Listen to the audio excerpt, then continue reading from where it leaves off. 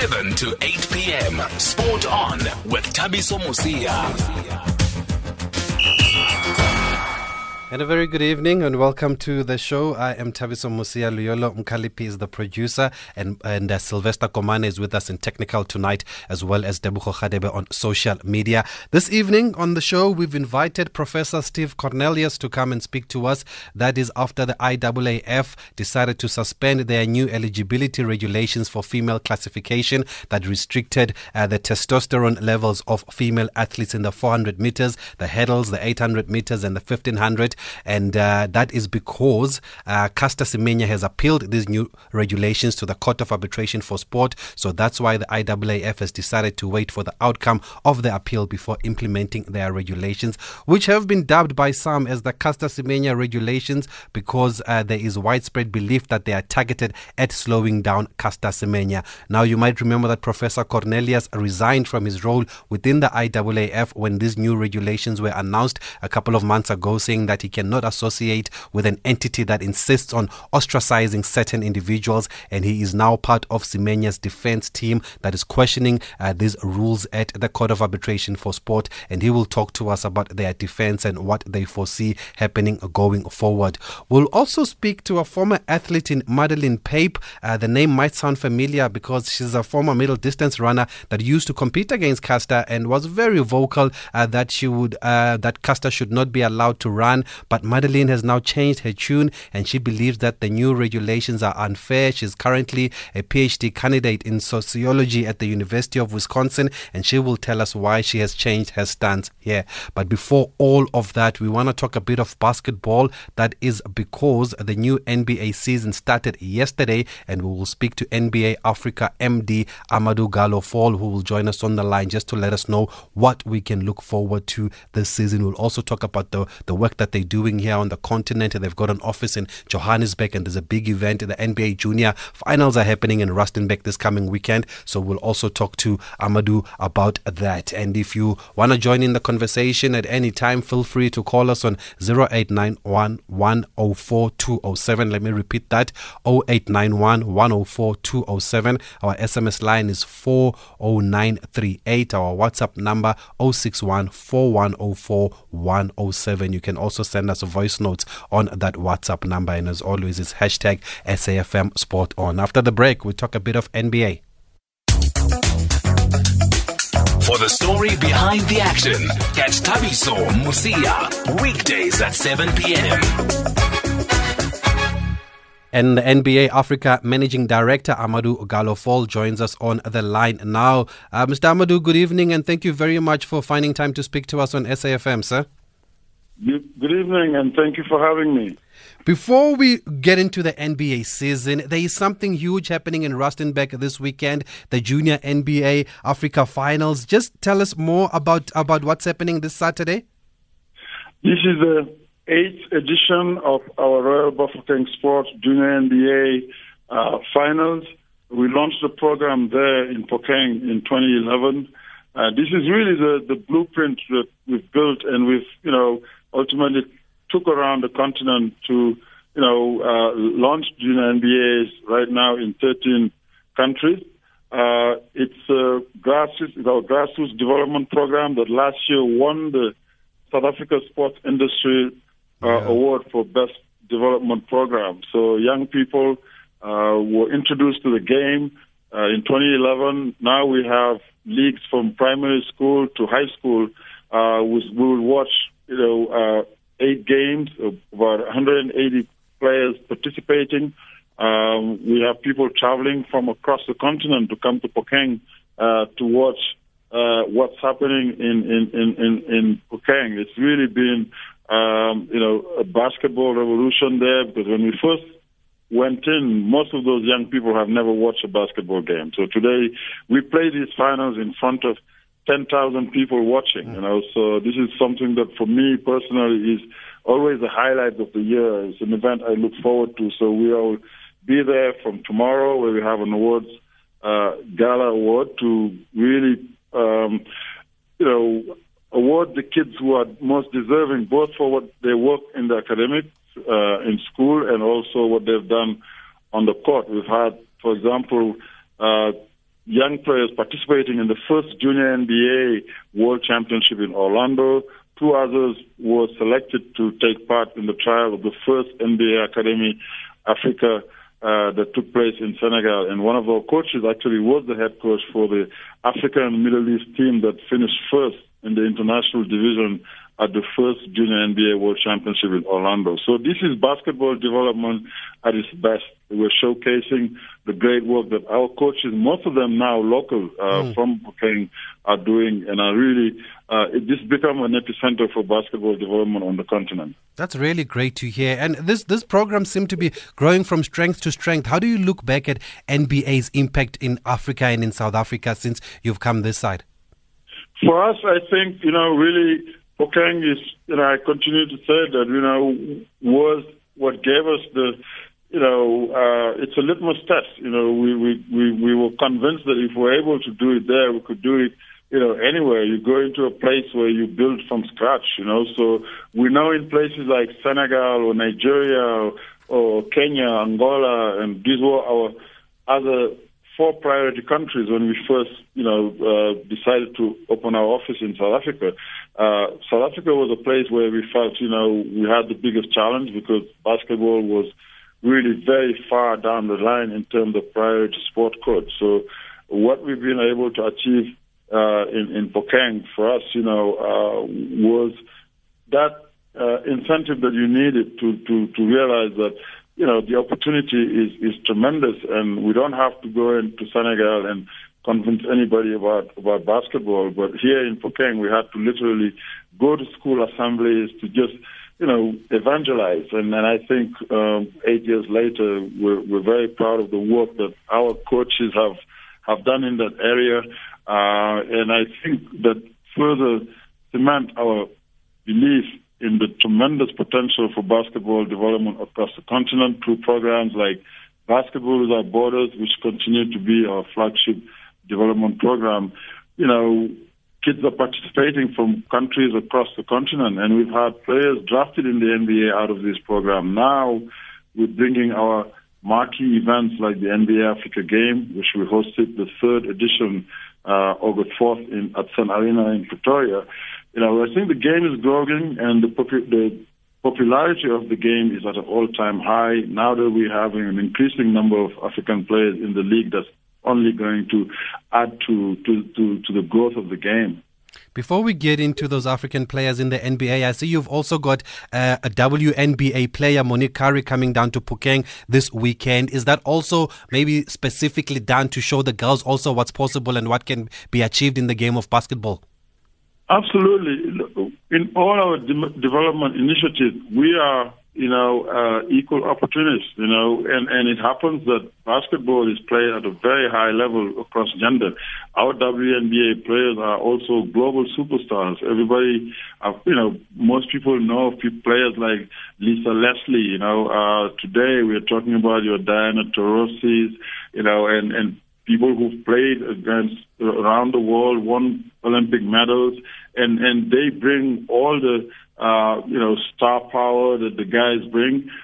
So for us, our number one priority is to grow participation among youth in our sport. And obviously, you cannot ignore more than half the population. And it so happened that the women's game is very popular in a number of countries, huge traditions in places like Mali, Senegal, Nigeria, Mozambique. Right next year, Angola has been twice Afrobasket champion in women also, as much as their men have dominated the scene.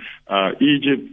So yeah, we have an increasing number of ladies also in the WNBA. So we have African legends like Clarisse Mashangwana from Mozambique, Astou Ndiaye from Senegal, Mawadi Mabika was the really first impact lady played for the Los Angeles Sparks, won titles, Amsatou Maïga from Mali. So there's a long list of ladies also who've made their mark in the NBA. So in everything we do, we like to bring role model to present to these young boys and girls.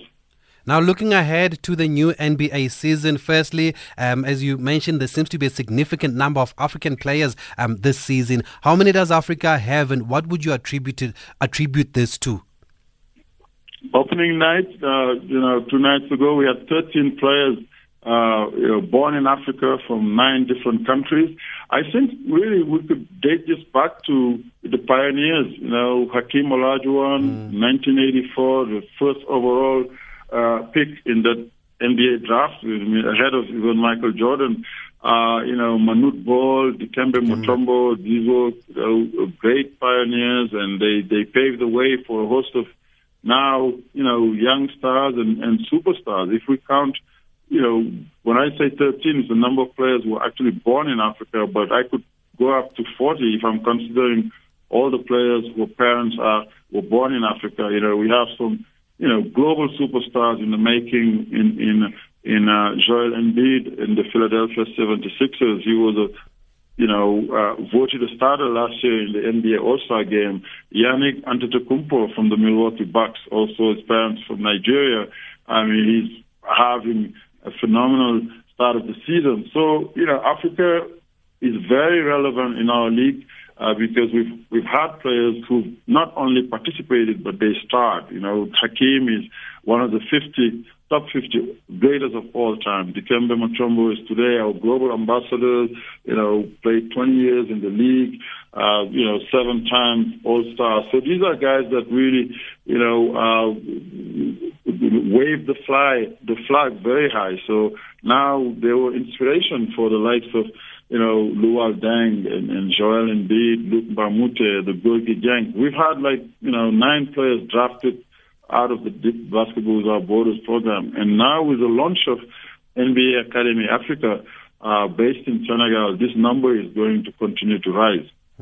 And looking at the teams, Amadou, I would think that the Golden State Warriors remain the huge favorites for another title, but where do you think the other challenges will come from? Well, certainly you always want to, give credit to the reigning champion. They're certainly, a phenomenal team, and also they've added DeMarcus Cousins, another perennial All-Star who signed with them this off-season. Adding that to also, 4 All-Stars in Kevin Durant, Kid Green and Klay Thompson and Steph Curry, and a host of young talent.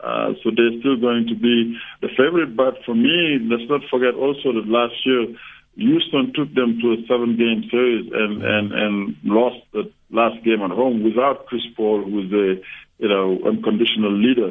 So, LeBron James moving to the Western Conference now at the Los Angeles Lakers, make the Lakers relevant again. So it's going to be interesting, to really see the matchups there in the Western Conference, which I believe, have a lot of teams that are with different, degree of, obviously, of fortune, but even teams like the Los Angeles Clippers, look, like they're going to compete. Oklahoma City, adding Dennis Schroeder from Atlanta and New Orleans from the Dallas Mavericks is also going to be there.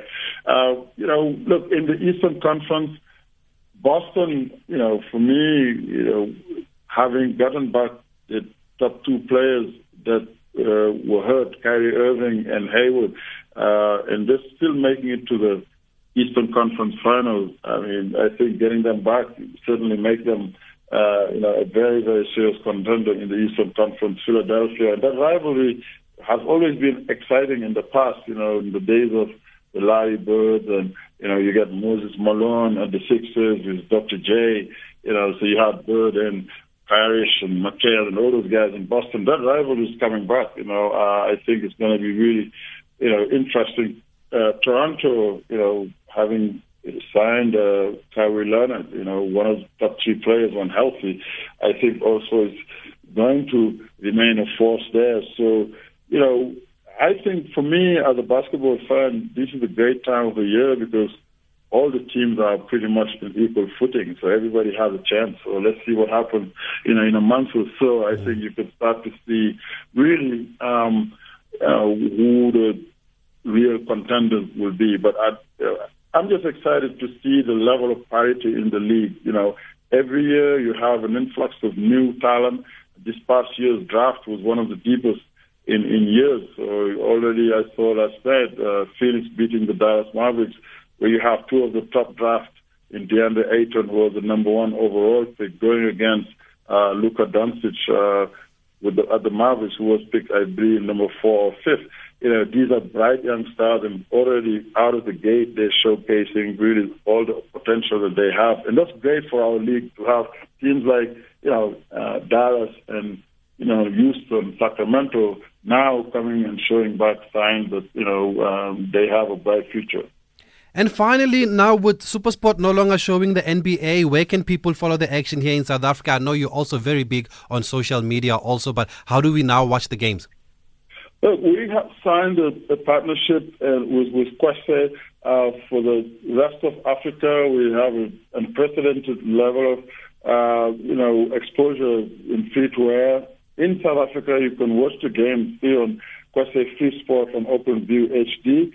Or the alternative here is on NBA League Pass, it's available on the NBA app that I encourage all basketball fans to download. You could watch the game at your leisure, live, or, some of the replays, at any time, really, and also in different formats. They're shorter versions, but there's nothing beats the excitement of the live experience. And I think, we hosted yesterday in our office some, fans and friends of NBA Africa, and just, some partners who watched the first 2 games, and it was greatly attended, and we had a great time interacting with our fans and seeing Boston against Philly, and also Golden State and Oklahoma City. Yeah, great. I was actually there to watch some of those games. That's right. Yes. Mr. Amadou Gallo Fall, thank you very much for joining us on SAFM. We wish you all the best for this weekend in Phokeng, and hopefully we'll make it there in Phokeng to go watch the finals of the Junior NBA. No, I would love to see you in Phokeng. It's a great, great event, and I'm looking forward to driving there tomorrow and staying through Sunday in the Northwest Province, the Royal Bafokeng Nation. Great stuff. Thank you, sir. Mr. Amadou Gallo Fall, NBA Africa Managing Director, just telling us about some of the programs that they do here in Africa. They've got an office in Johannesburg, and also to help us look ahead to the new season, because I know there are a lot of basketball fans out there and sometimes they feel neglected. So there you have it. The man says it's tough to look beyond the Golden State Warriors, but he's excited that there are a lot of challenges, and a lot of people have been talking about the Houston Rockets as the underdogs, and he's also mentioned them, Mr. Amadou Gallo Fall. So looking forward to seeing what they will do this season. And all you LeBron James fans, I'm sure you're looking forward to what the LA Lakers will do. Can he carry the team alone though? We'll have to wait and see. Up next, we'll speak to Professor Steve Cornelius, head of Department of Law at the University of Pretoria. SAFM, we pride ourselves in playing the best in local music. I've been playing in the rain at Jabulani. My love, when the fire is low. Touch, touch, touch. Touch me, baby. Come on, it's on. Ah, come on, love, come on, it's on. Sweet and away, sweet and go away. And then the more you refuse to hear my voice, the louder I will sing. Giving you a dose of your soothing weekend music. This is SAFM. Tabiso Musia on SAFM. And now let's welcome Professor Steve Cornelius from the University of Pretoria, former member, as I mentioned earlier on, of the IAAF's disciplinary committee, and he'll talk to us about just the postponement of these new regulations that were due to come into effect on the 1st of November and what it means going forward. Prof, good evening, and thank you very much for being able to speak to us on SAFM. Good evening, Tabisha, and thanks for having me on the show. Please help us firstly understand just the postponement of the implementation of these rules. Was the IAAF forced to? Is it a genuine attempt to let the appeal process run its course? Athletics South Africa and Caster Semenya launched a challenge to these regulations before the Court of Arbitration for Sport.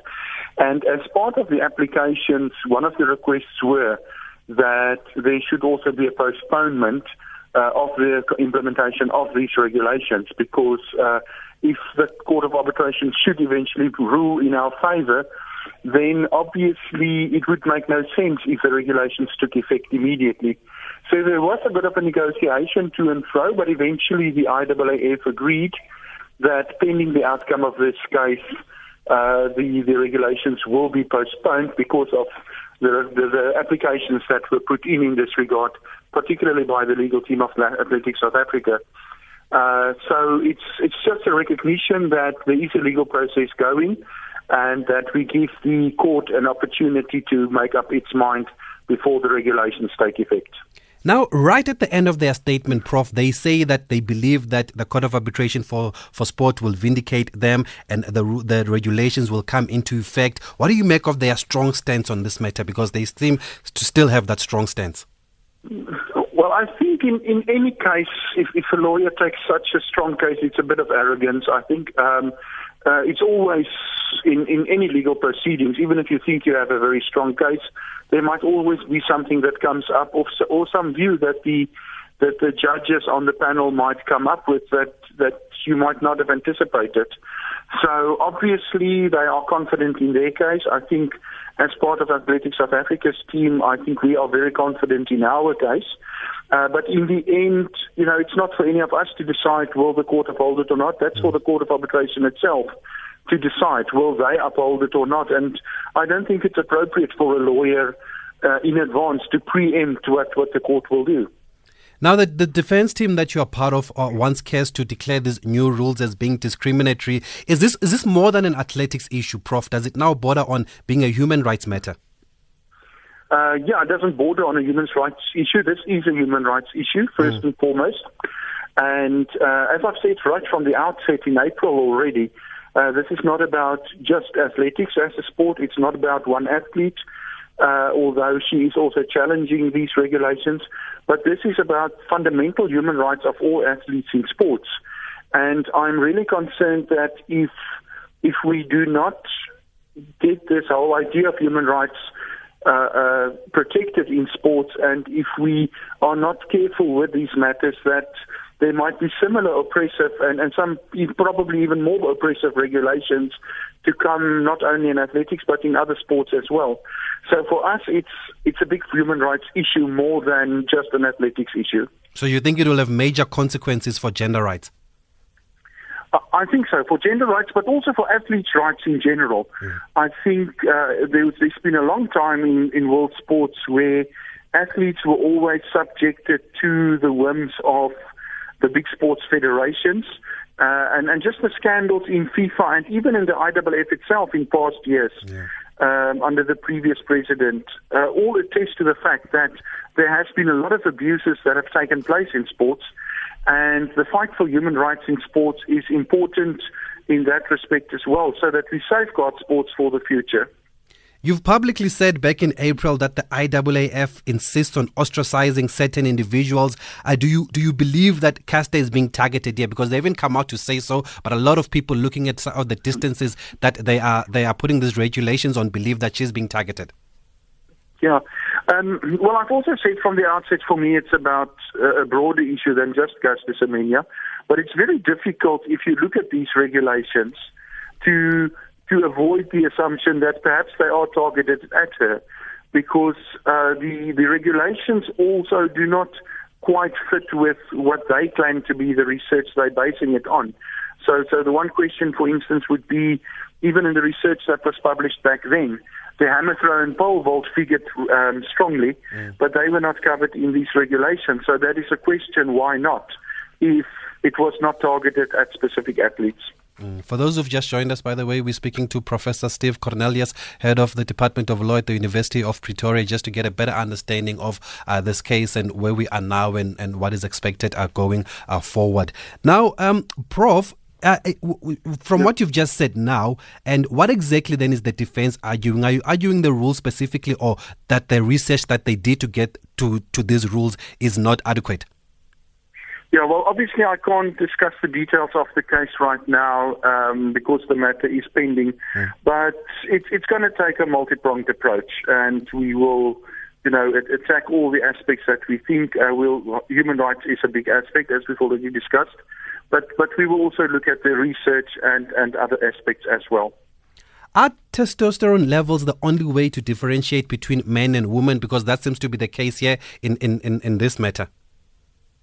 Well, I think Professor Ross Tucker at the University of Cape Town also in April mentioned in one of the interviews I saw that he was speaking on that it's very difficult actually to find any logical biological marker that is an accurate differentiation between men and women. The problem is that all biological aspects have degrees of variation, and there's no fixed point where you can say this is where women stop and men began. So I think from that point of view, that's one of the difficulties with any regulations, not only these particular ones, but with any regulations where you are trying to maintain a binary differentiation between men and women. It's because there is no clear-cut differentiation from a biological point of view.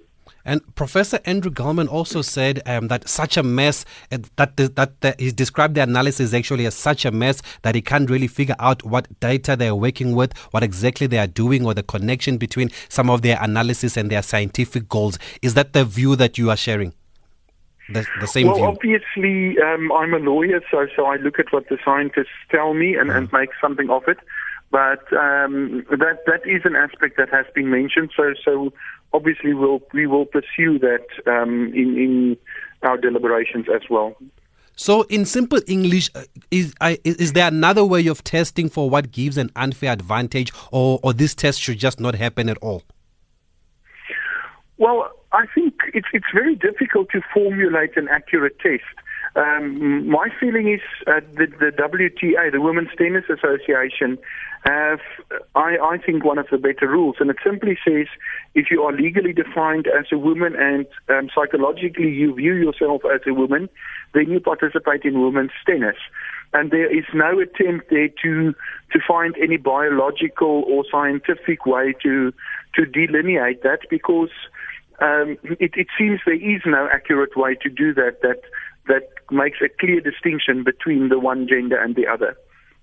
And previously, what kind of rules have been in place for athletes with this type of condition as they describe it, and how do those rules differ now from what's being proposed by the IAAF? The previous version of these specific regulations were basically similar, but they apply to all events, not just to selected events. And they set a threshold of 10 nanomoles per liter testosterone in the blood, whereas the current ones have half that. So they've reduced that level to 5 nanomoles. So that's one of the big changes. And then, of course, the other big change is that the current regulations only apply to certain events and only to certain track events, whereas the previous regulations apply to all female participants across the board. There are some other minor technical differences, but those are the two major differences between the two versions of regulations.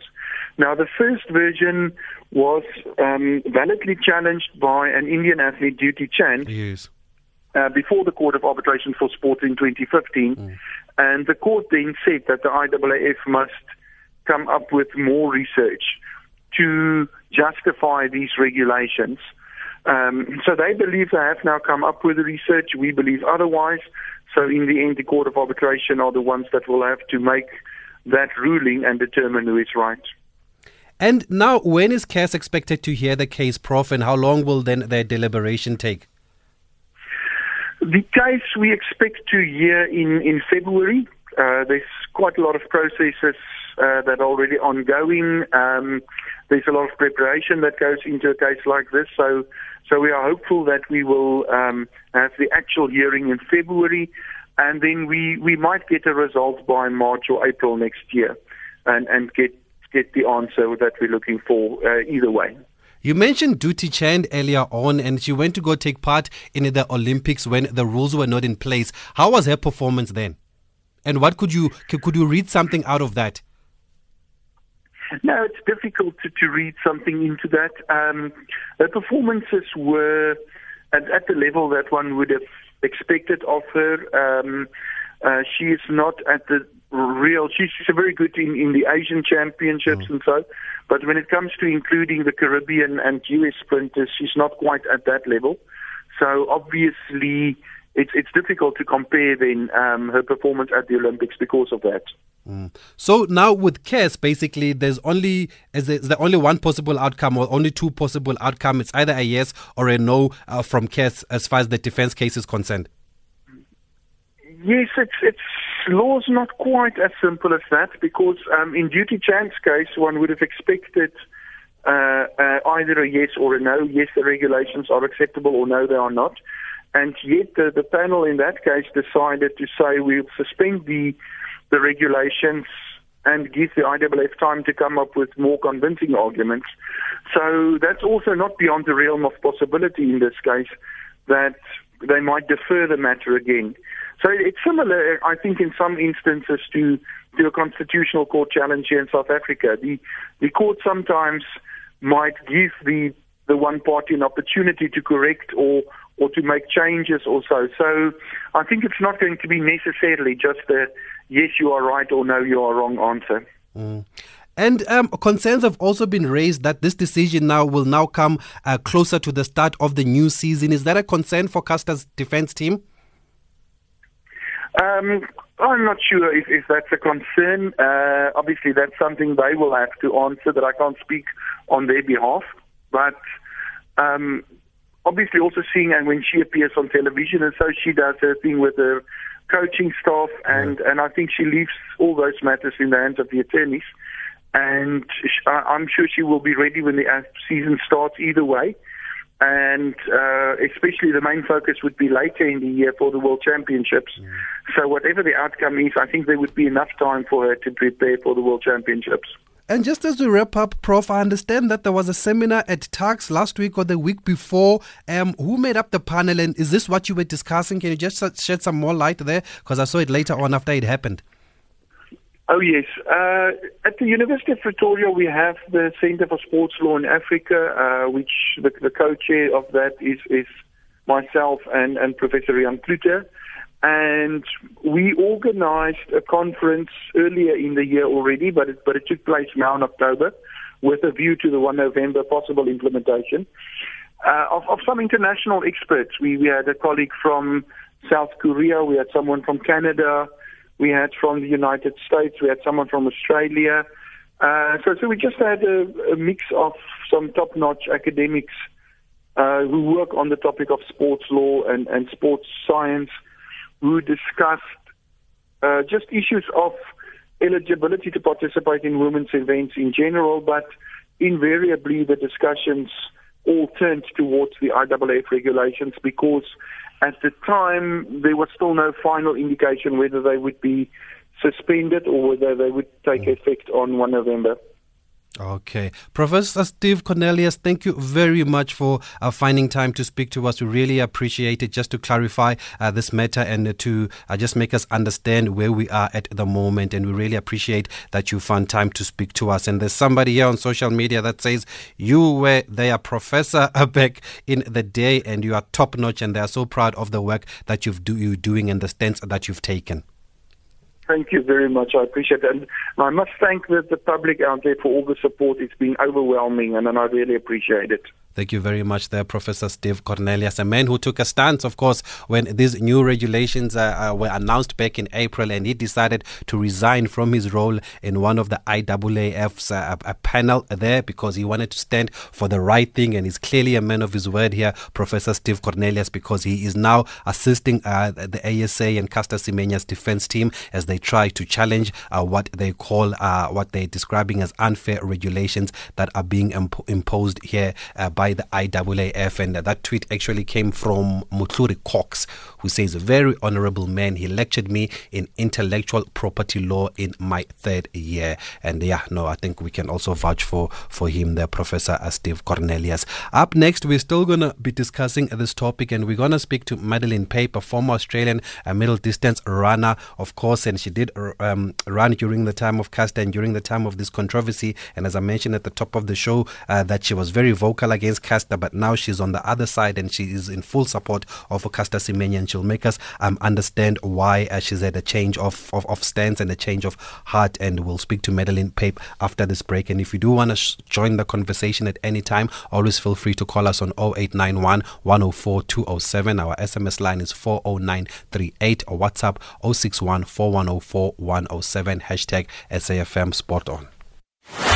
Moving away from the old concept of teaching being a calling to now looking at it as a proper career of choice. So I was speaking to some young South African teachers last night, both of whom have been in the classroom for less than 3 years. And I asked them each why they became teachers. And they both told me that it was a calling. And at the same time, they see it as a career. And so they've pursued higher education to make sure that they are qualified to do it, to make sure that they've learned what they need to learn to be good teachers. Sydney Shafe, American Teacher of the Year.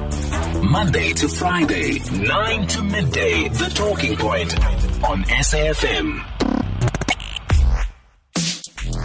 Let's have the conversation. 0891 104 207. And let's continue the conversation now and speak to Madeline Pape, a former runner, as I mentioned, represented Australia at the Beijing Olympic Games back in 2008, also at the World University Games and at the World Champs. And as I mentioned, she did compete against Caster. She was very vocal, but as I mentioned also that she's now standing with Caster, and she's also pursuing a PhD in sociology at the University of Wisconsin-Madison. Madeline, good evening, and thank you very much for joining us on SAFM here in South Africa. We really appreciate your time.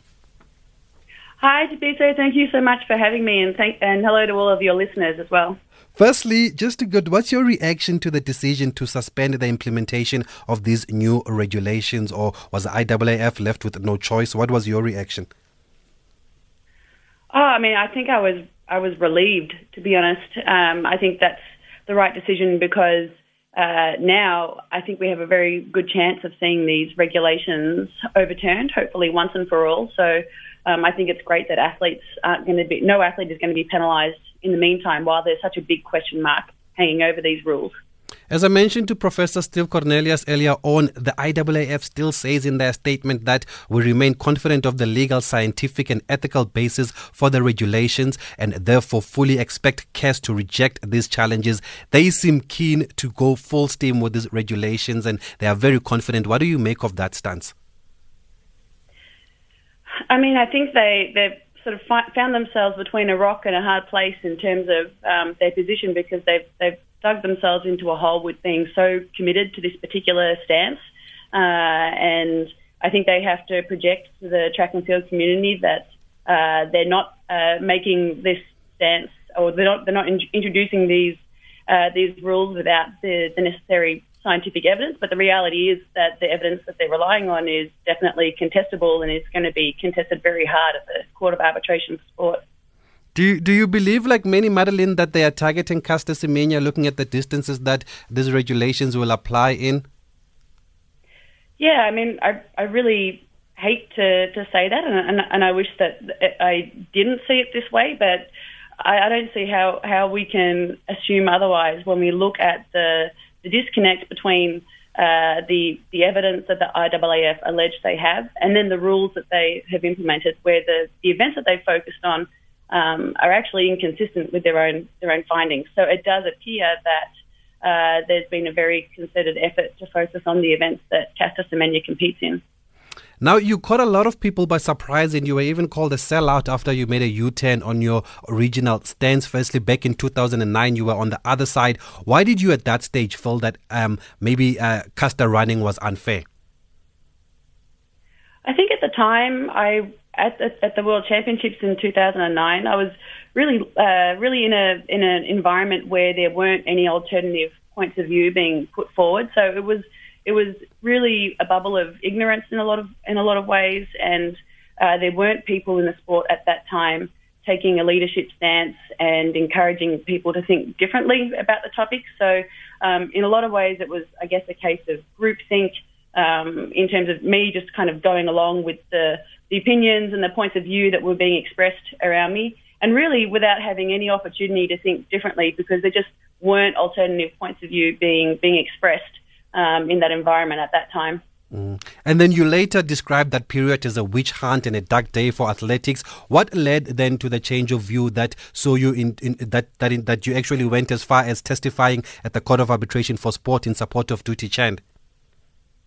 Right, yeah, so it actually happened over time for me. I mean, I moved to the United States to do my PhD in sociology and really hadn't thought about that time in my life. I hadn't reflected on that time in 2009 for many years afterwards. And it was only when I realized that there were both scientific and ethical questions being raised about the practice of regulating women with high testosterone that I even realized that there was the possibility of thinking differently about this topic. So in the process of reading further myself and taking the time to think through these sort of complex issues, I realized that I couldn't, in good conscience, support these policies. I remember back at the time when you testified, you said you don't want to be controversial, you don't want to gain popularity, but you believed it was the right thing to do, both factually and politically. What did you mean by politically? So the way I look at it, when I see Dutee Chand, if I was to meet Dutee Chand in the street, for instance, I would fully recognise her as a woman and acknowledge that the way she wanted to be recognised was what I was also prepared to do. And I'm not prepared to then be someone who turns around and says to Dutee Chand, okay, sure, I recognise you as a woman outside of sport, but I'm sorry, when it comes to sport, we have a different set of rules. I personally can't support that kind of double standard. So for me, I see Dutee Chand and Caster Semenya as my competitors, as my sisters, both inside and outside of sport, and I'm not going to support a double standard. And now you're saying that regulations are flawed, and is it because of the research, Madeline, that they've done? Is that for you not good enough, the kind of research that they've done? Yeah, I mean, I think what we're seeing here is a case of the IAAF having made up their mind about what kinds of regulations they want to put into place, and then going out and trying to produce the scientific research to support it. Normally, we would want to see a situation where the science is conducted independently of policy, and in fact, we wait until the science is settled before we move forward with designing policy. But instead, in this case, we're seeing the reverse. So the IAAF have committed to a particular policy stance. They've then gone about supporting research that ends up legitimising their particular stance, and so we're not seeing full scientific debate as we should around this topic. They seem to think that testosterone is the only determining factor, basically, on what gives one person an advantage over the other. What do you make of this view? Should it be the only determining factor? I mean, I think that any athlete who hears that would have to admit that that doesn't actually make sense to them. And I mean, I've now, as part of my research, interviewed a lot of elite athletes. And consistently, they and their coaches say, well, athletic performance can't be reduced to just testosterone. And so I think that's where sometimes people have missed the point that Dutee Chand's experts and legal team were trying to make, which is not that testosterone has no role, but that athletic performance is extremely complicated, and there are many, many factors that can contribute to someone being successful as an athlete, and it's impossible for us to reduce it to one single biological factor. And what are these other factors, Madeline, that you can share with us? I mean, I think one area that often goes unrecognised is the importance of good sports science and good sports medicine. I come from Australia, and in Australia, we consider our competitive advantage relative to other countries to be the high quality of our sports science and sports medicine. So that's what we as a country invest in order to make sure that our athletes have a competitive advantage over our competitors. So that kind of the contribution of those kinds of things to athletic performance don't get measured and they don't get problematized or singled out for scrutiny. I think in part because a lot of the countries that are powerful in the sport of track and field are ones that benefit from those kinds of sources of advantage.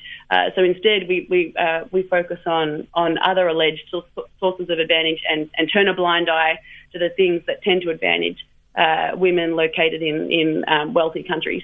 So it's actually a more complex matter than what the IAAF is making it out to be. Absolutely, yes. Okay. For those who've just joined us, we are speaking to former Australian runner and Olympian Madeleine Pape, just to understand why she is standing with Caster Semenya. And she's also mentioned to us that she's actually had a better understanding of the situation because of her research. She's going for a PhD in sociology, as I mentioned earlier on, and she's just giving us some insight and a better understanding of what this whole matter is about. And we are going to continue this conversation after this quick break, and Silo has called us from Mukupana. I'll come to you, Silo, after this break. Why settle for more when you can have the most? Get up to 13% interest per annum with an ABSA fixed deposit account. Your capital and returns are guaranteed and you pay no fees. For more info, visit your nearest branch, call 0860 111 515 or visit absa.co.za/fixed deposit. T's and C's apply. ABSA is an authorized financial services and registered credit provider. Leading sport stories of the day on SAFM. Let's go to the line. Silo in Mukupane, thank you for holding. What's your comment? What's your view, sir? Thanks, Travis. Look, I think what the association did was to try to scare people like Caster and others who are doing very good in athletics. Because if you can, I think you know, many black athletes were the one who have been harassed by the same association. But when it comes to the color people who looks like us men, there were nothing about them. But when it comes to Caster, he is a man who is disadvantaging other women, so he should be squashed out. That's my view, and it is so very shameful for whoever sitting there thinking that what they are doing could be just right. And thanks for the lady for coming out now to support, and the gentleman that you had earlier for resigning from that unjust management thing. I think that was so very good of him to get out from those people, because they're not serving the people, but their egos and the other faction of the people of the athletic. Okay. Thank you, Tabiso. Thank you, Silo. And I think it's a similar point to what Bongani is also saying on Twitter, that I had a particular view of Australians because I'm a big rugby supporter, but after hearing Madeleine Pape today, I am changing my mind and I'm saying well done to her and big ups to her for standing up for the truth here. And Abel Kekana says, Umuntu ya chenja ngegum confirm. Madeleine, just to go back to this comment by Silo, he's basically saying that it's unfair. Is this story more about just science? Is it not just about science only? I mean, I don't think it's about. I don't see this issue as about science only. And I think, for me, one thing I've asked myself is, okay, so what happens if the science becomes more compelling? What would I do then? Like, how would I feel about the rights of women with high testosterone to compete alongside me? And I've realized, I guess similar to what I explained before, that at the end of the day, for me, it doesn't actually, for me, it doesn't matter what the science has to say, because if I recognize a woman as a woman, then she's a woman to me, both outside of and inside of sport. Okay, let's go to Palisa calling us from Johannesburg. Palisa, good evening and thank you for joining us. Hi. I hope all of you are good. Yes, we are. Thanks. My comment is that I applaud Madeleine for coming out here and speaking with or Caster, but at the same time, I feel like she was in a point of privilege where she could have done the research much earlier, because it was not the first time that she spoke about this, that she even raced with Caster Semenya. I feel like that's also like white privilege at its most, Now that you can come here and tell us now that you're going to read a book. She should have read the book months ago before she even uttered those words. So it's unfair. Good for her that she's learned something, but at the same time, she must know it's not a thing. Okay, Palesa, thank you for that. Madeline, what's your response to that comment?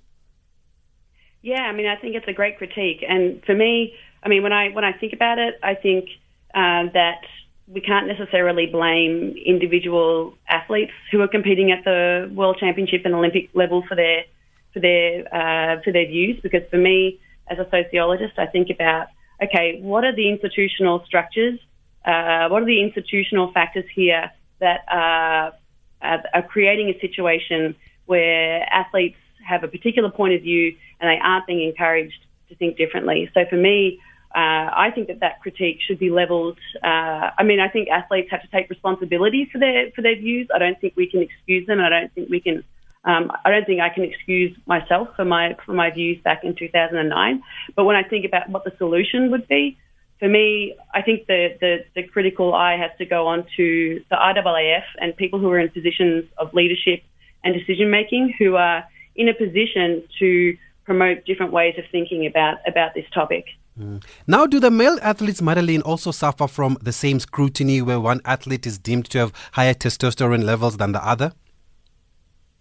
No, and I mean, I think that points to the very strong gender inequalities in sport, right? And the assumption that there is no such thing as an unfair advantage when it comes to men. So leaving doping aside, there's no such thing as a naturally occurring unfair advantage when it comes to men, and therefore no need to sort of police the bodies of male athletes.